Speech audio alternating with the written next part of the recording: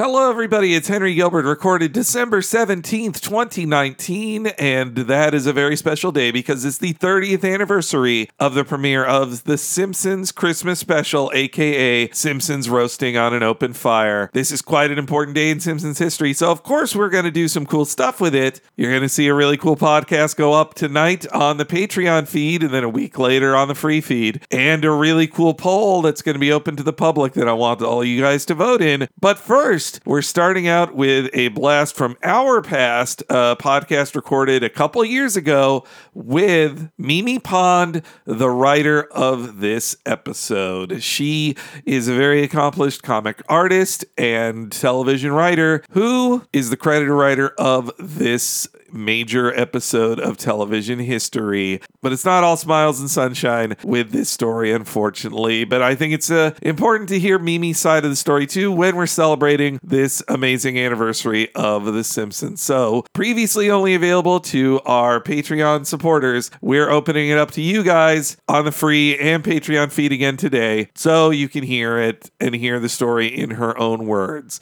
And of course, subscribe at patreon.com/Talking Simpsons if you want to hear another really cool anniversary podcast going live very soon, a week ahead of time and ad-free there. But for now, let's go back in time a couple years to our interview with Mimi Pond. The fourth grade will now favor us with a medley of holiday favorites. Dashing through the snow in a one-horse open sleigh, o'er the fields we go, laughing all the way. Hop, hop, hop, bells on bobtail ring, making Isn't Bart sweet, Homer? He sings like an angel. Oh, jingle bells, Batman smells, Robin laid an egg.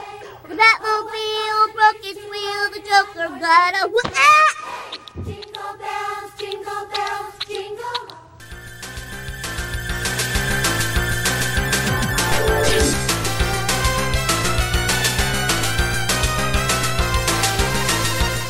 Ahoy hoy everyone! Bob Mackey wasn't feeling too well, so it's just me for this exclusive interview, but it's a very important one, and we certainly couldn't miss this date.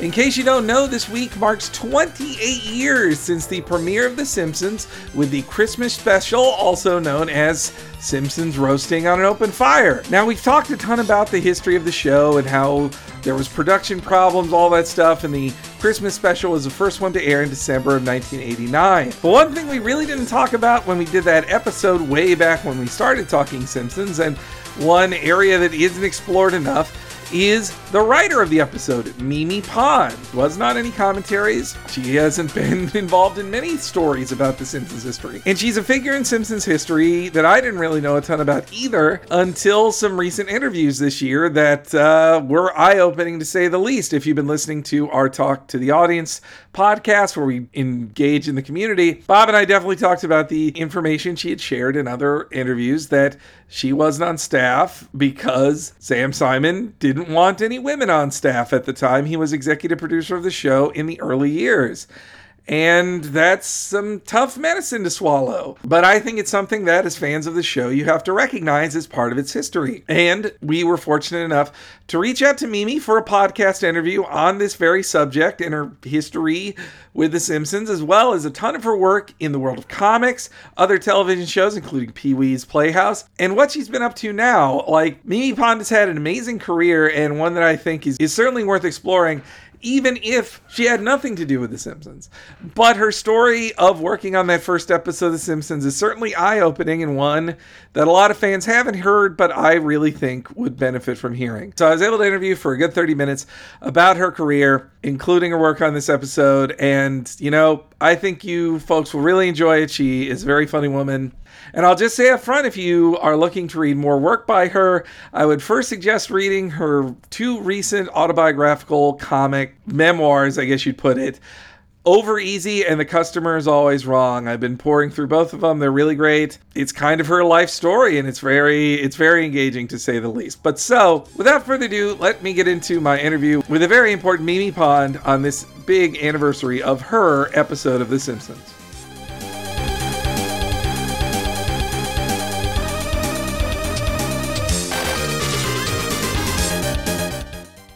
Well, okay, so here I am with the Mimi Pond, the comic artist and writer of the first ever aired episode of The Simpsons. How's it going, Mimi? It's going good. How about you? Oh, it's all right. You know, I have a giant IKEA couch I got to put together, but other than that, I'm doing okay. By yourself? Or do you have someone to do it with? My boyfriend's going to help me, but he's busy. It's tough. It's tough to find the time. It's either it's a kind of a relationship maker or breaker.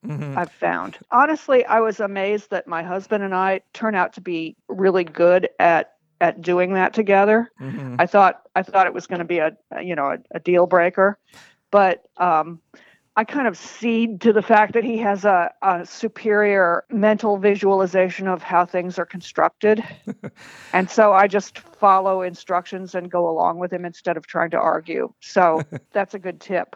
I'll keep that in mind. We bought the couch together fine. We were like, we decided on it fine. So I'm hoping putting it together will go just as well, but we'll see. I think there definitely needs to be a leader and a follower in the IKEA construction projects. I wanted to chat with you today. You know, you were the writer of the first episode that aired of The Simpsons Roasting on an Open Fire. But where did your career in the arts begin? Well, actually, it begins in Oakland when I was still a waitress at Mama's Royal Cafe, and I had been doing cartoons, amateur comics for a long time anyway, and someone told me they had a friend who worked for the Berkeley Barb and I should go see them, and I did. And the guy said, well, we already have Zippy the Pinhead, but there's always the Spectator. And I said, what's that? He said, that's our other paper, and he points the guy at the next desk over.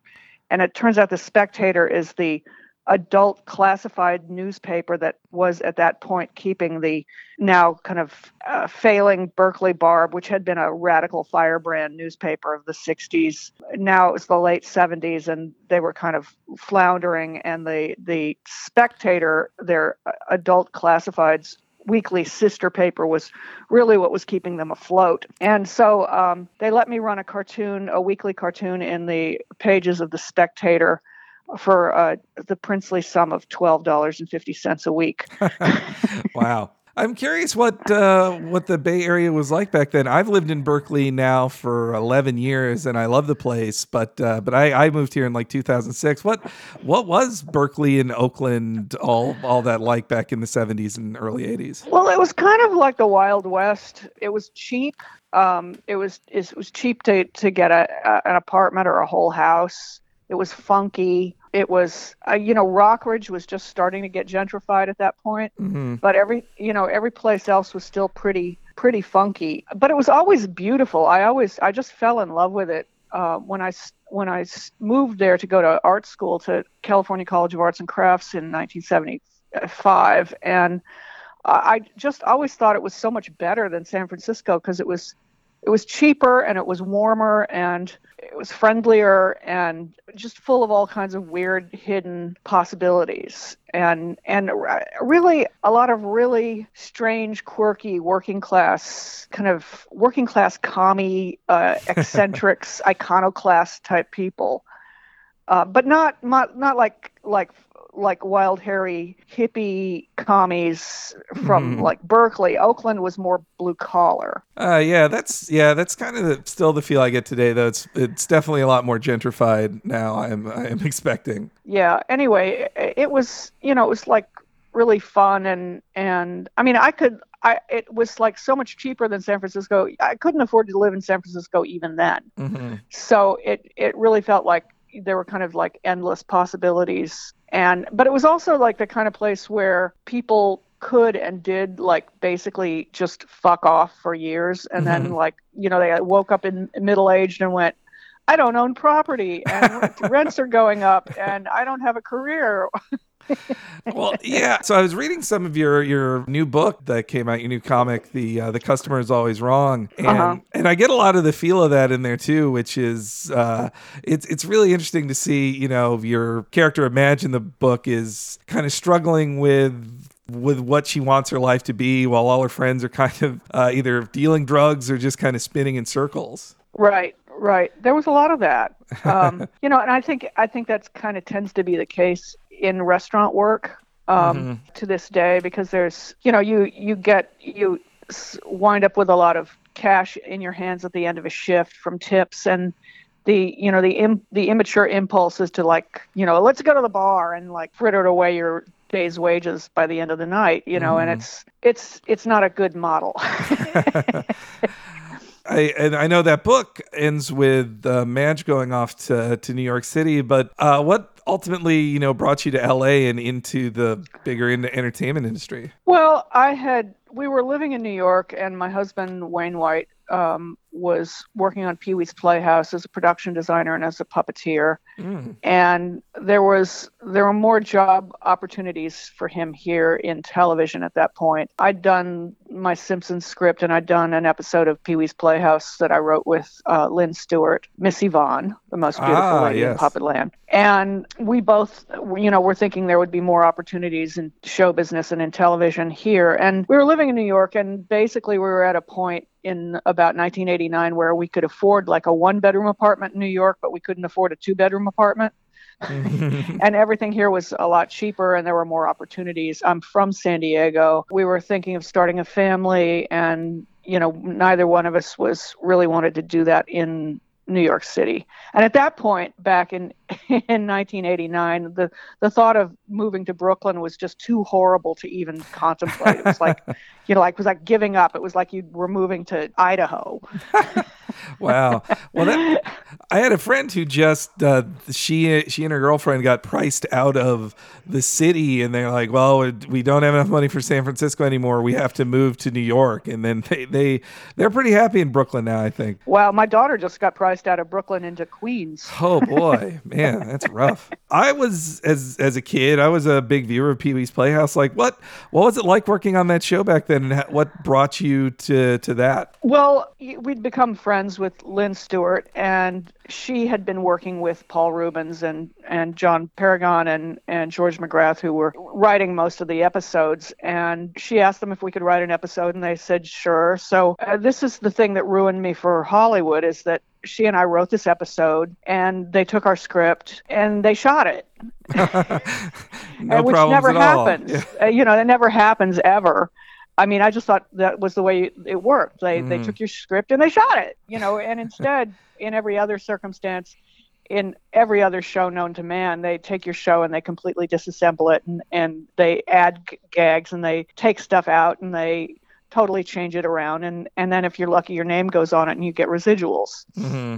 I mean, but it's very, it's always much more of a group effort. But Pee-wee was operating as such an anomaly from the get-go that they could do anything they wanted. Yeah, and I have to say, back then in the 80s, it was probably pretty unheard of to have two women as the credited writers on a script.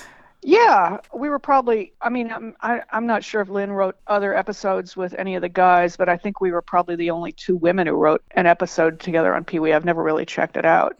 What brought you into The Simpsons, and how were you approached to write a script in the first season? Well, my husband Wayne and I Wayne had worked with Gary Panter on doing the production design for Pee-wee's Playhouse.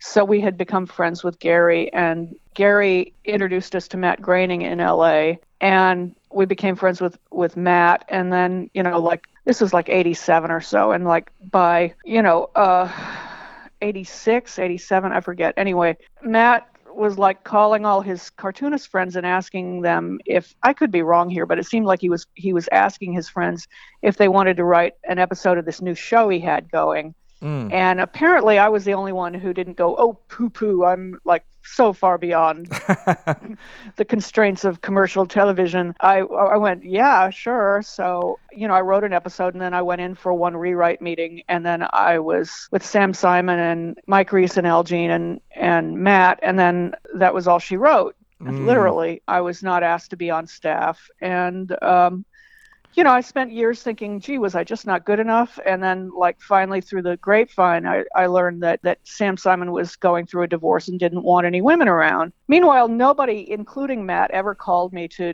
explain to me what was going on. And, nothing. And That's And terrible. so, yeah, it was. And, and I get to be the turd in the punch bowl every single time I tell this story because nobody wants to hear anything bad about The Simpsons. Mm-hmm. But, Sam Simon did a lot of really great things for animals. In the world of Hollywood, he had a reputation of being not a very nice person. I had heard that in other biographies of him as well. And I mean, that's just so, as fans of the show, you want to think everything's perfect all the time. And so it's very disappointing to hear something like that. Yeah. I'll tell you, male comedians and many male comedy writers are horrible, damaged people. Mm. They're really horrible, unpleasant, very competitive, nasty human beings. This is a fact. So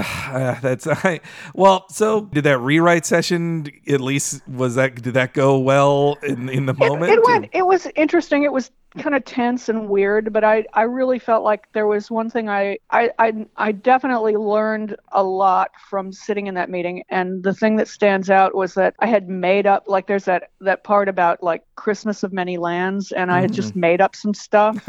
and Sam said, no, there's got to be something really weird that's real. And of course, back then there was no internet, so he was able to send some like naturally female lackey off to the Fox library to look up Christmas traditions of many lands and bring them back. And indeed there were things that were much better than what I had made up. And so the lesson there is like truth is always funnier than fiction in the long run. Just to backtrack a little bit, I was also curious, like what, now I know a lot of independent comic creators, thanks to like online and social media, you get to see them know each other a lot better. But back then, like in the mid 80s when you got to know Mac Groening, what was the independent comic scene like then? Well, it's basically just a bunch of funny, nerdy guys. I mean, I have to say male cartoonists were always much nicer to me than any comedian or comedy writers ever were.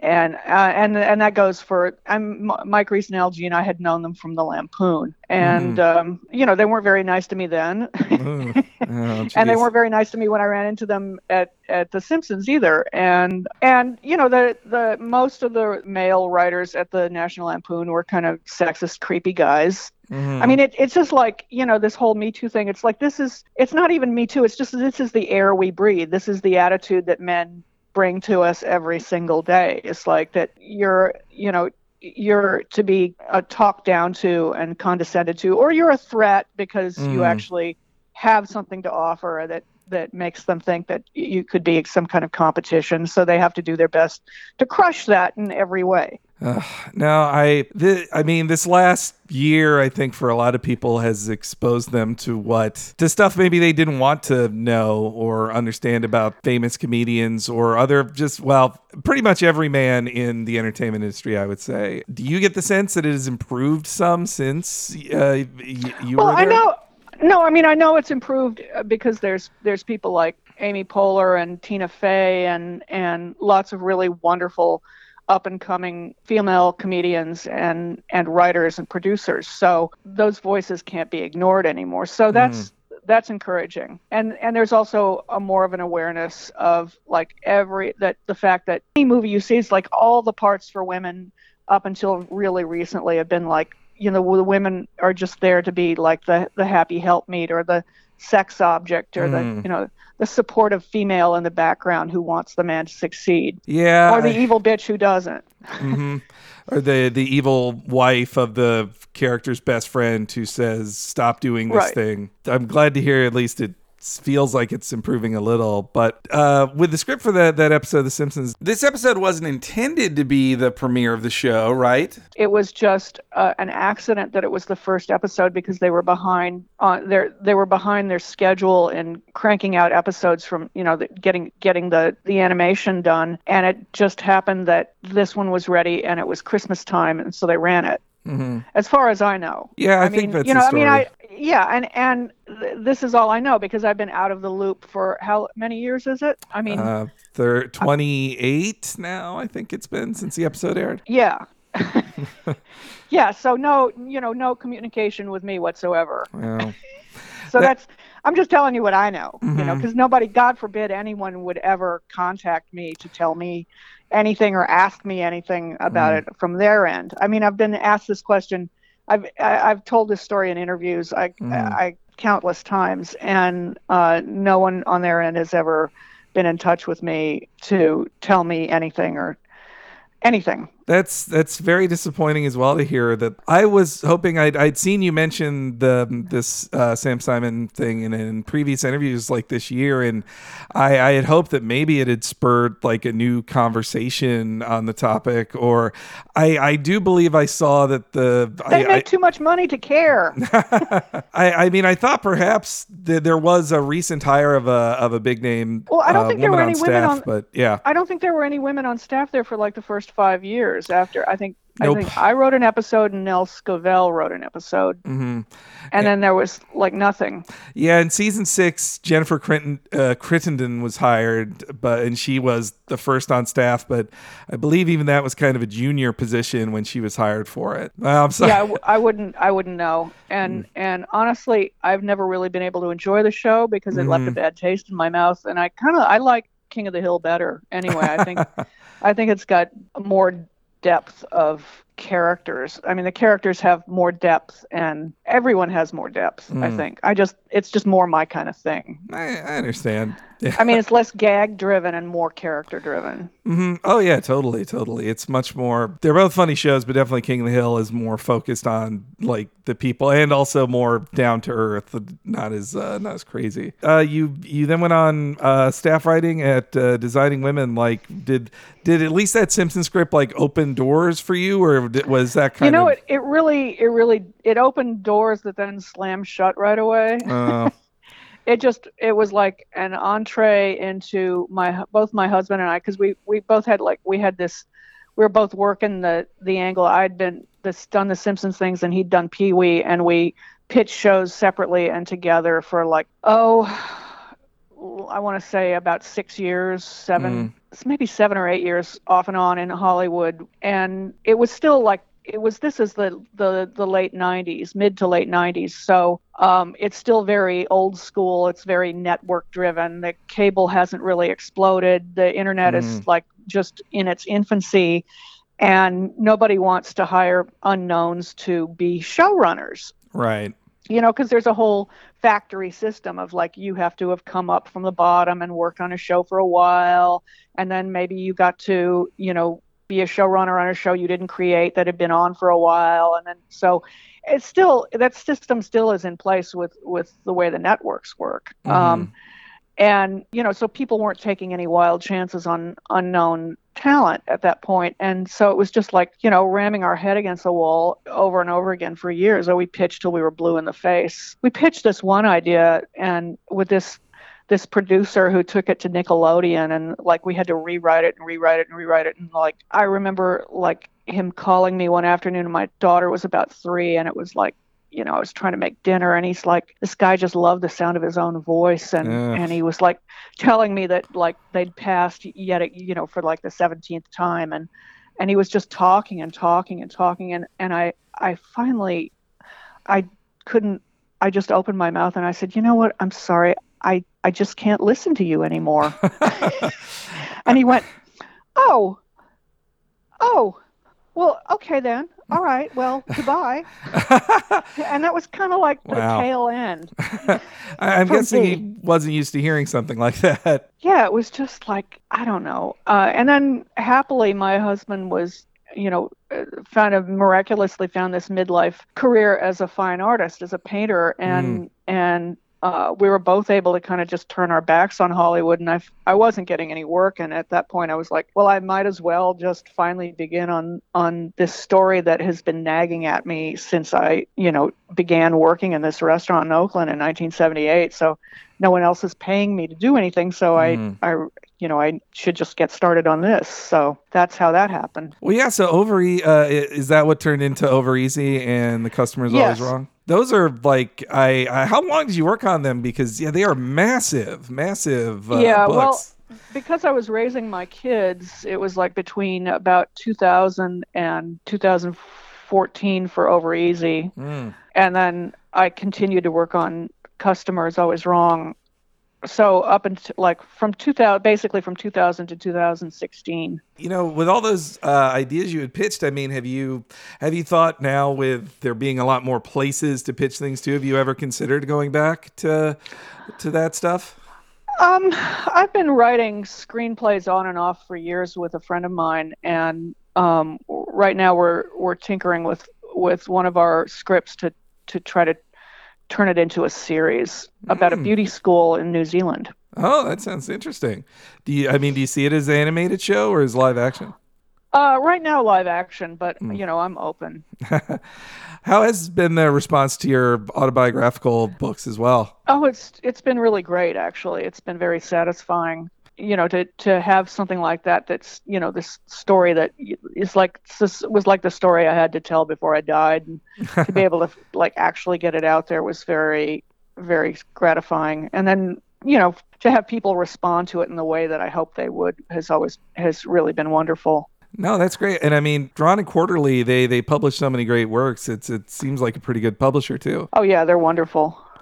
Other than that show you're working on, are you working on more comics now, or? Yeah, I've been doing stuff for the New Yorkers, for the New Yorker Online. Mm-hmm. I've been contributing comics to thenewyorker.com since last fall, and so I've done how many now? 1, 2, 3, 4. Yeah. 4, I think. 5. Well, 5. They also did an excerpt from Customers Always Wrong, which was nice of them. Yeah, no, I worked in the print media industry somewhat recently, and I've just been, the last decade has been seeing magazine after magazine and newspaper close. Has that affected your work as a cartoonist? My God. Yeah, I mean, I watched my career basically fall off a cliff. In the late 90s. And I thought it was because I'd moved to LA, but then, it wasn't. It was like people in New York have been hurting just as bad. Yeah, I mean, I had a real career in the 80s. I worked all the time. Mm-hmm. All the time. And, moved to LA, and I was doing a regular monthly comic strip, full-page comic strip for 17 magazine up until the mid-90s. Mm-hmm. And then they canceled that. And then magazines just started falling one after the other, and the work just completely dried up. Wow. And now nobody wants to pay for anything. Nope, they really don't. Yeah, it's not good. Yeah. I'm sorry, it's kind of a bummer ending on But this. the New Yorker has a new young woman cartoon editor, which is really great news, and she's been publishing a lot of She's been publishing a lot of sequential comics on the NewYorker.com, and she also just got, my friend Emily Flakes had a 2-page comic story in the New Yorker I think it was last week, about her teenage love of a Bay Area punk band when she was in the early 90s. Yeah, I read that one. That was a great comic. Yeah. Yeah, it really was.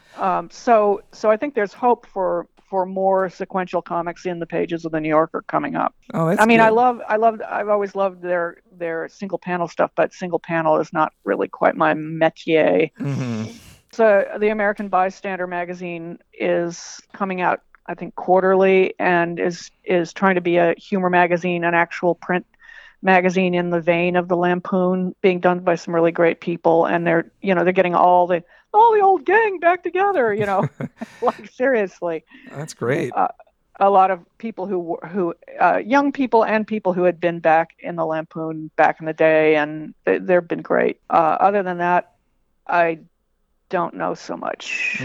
Now that you've I read you said, Over Easy and Customers Always Wrong are kind of like two parts of an opus. Now that you've told that story, do you see yourself doing another kind of long form autobiographical thing like that again? I don't know about more.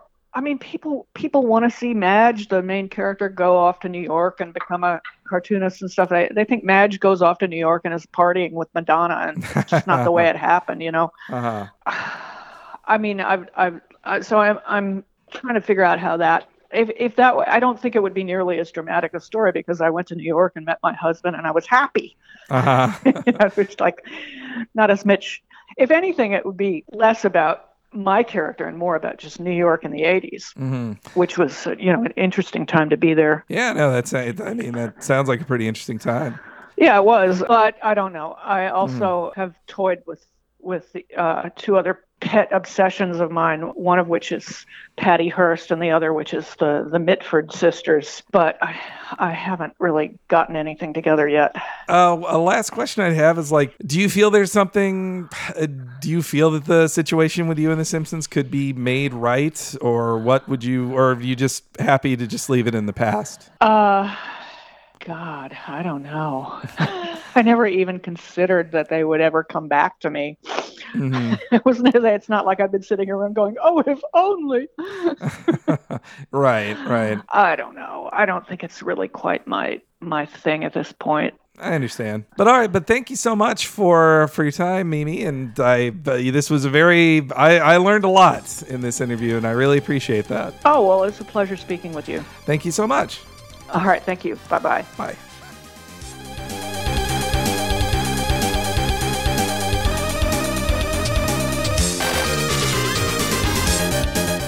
And again, I'd like to thank Mimi Pond so much for her time and what she wanted to talk with us about. I think this is really important stuff for Simpsons fans to listen to and engage with. And I really hope that you enjoyed this interview as much as the other interviews we've done about the history of the show. This is the kind of stuff I'd like us to keep doing in the next year. And I just want to say that I think this year has been such a great year for Talking Simpsons. And I'm really glad to cap off our year of going independent with this great interview with Mimi Pond. And so I just, again, would love to thank her. And you should check out her work. Like she mentioned, she's been doing work on The New Yorker. She just put out her newest book, Withdrawn Quarterly, The Customer is Always Wrong. And there's tons more of her work out there. You can check it out online. I'll have some links in the description for this episode as well. So thanks for listening, and I hope you all enjoyed learning more about the life of Mimi Pond. Rudolph the red-nosed reindeer had a very shiny nose.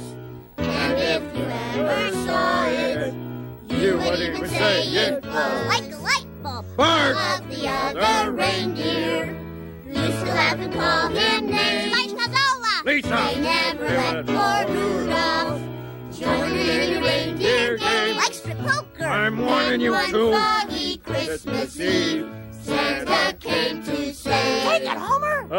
Rudolph, get your nose over here so you can guide my sleigh today. Oh, Homer. Then And all the reindeer loved him, and they shouted out with glee, Rudolph the red-nosed reindeer, you'll go down in history like a tale of the you little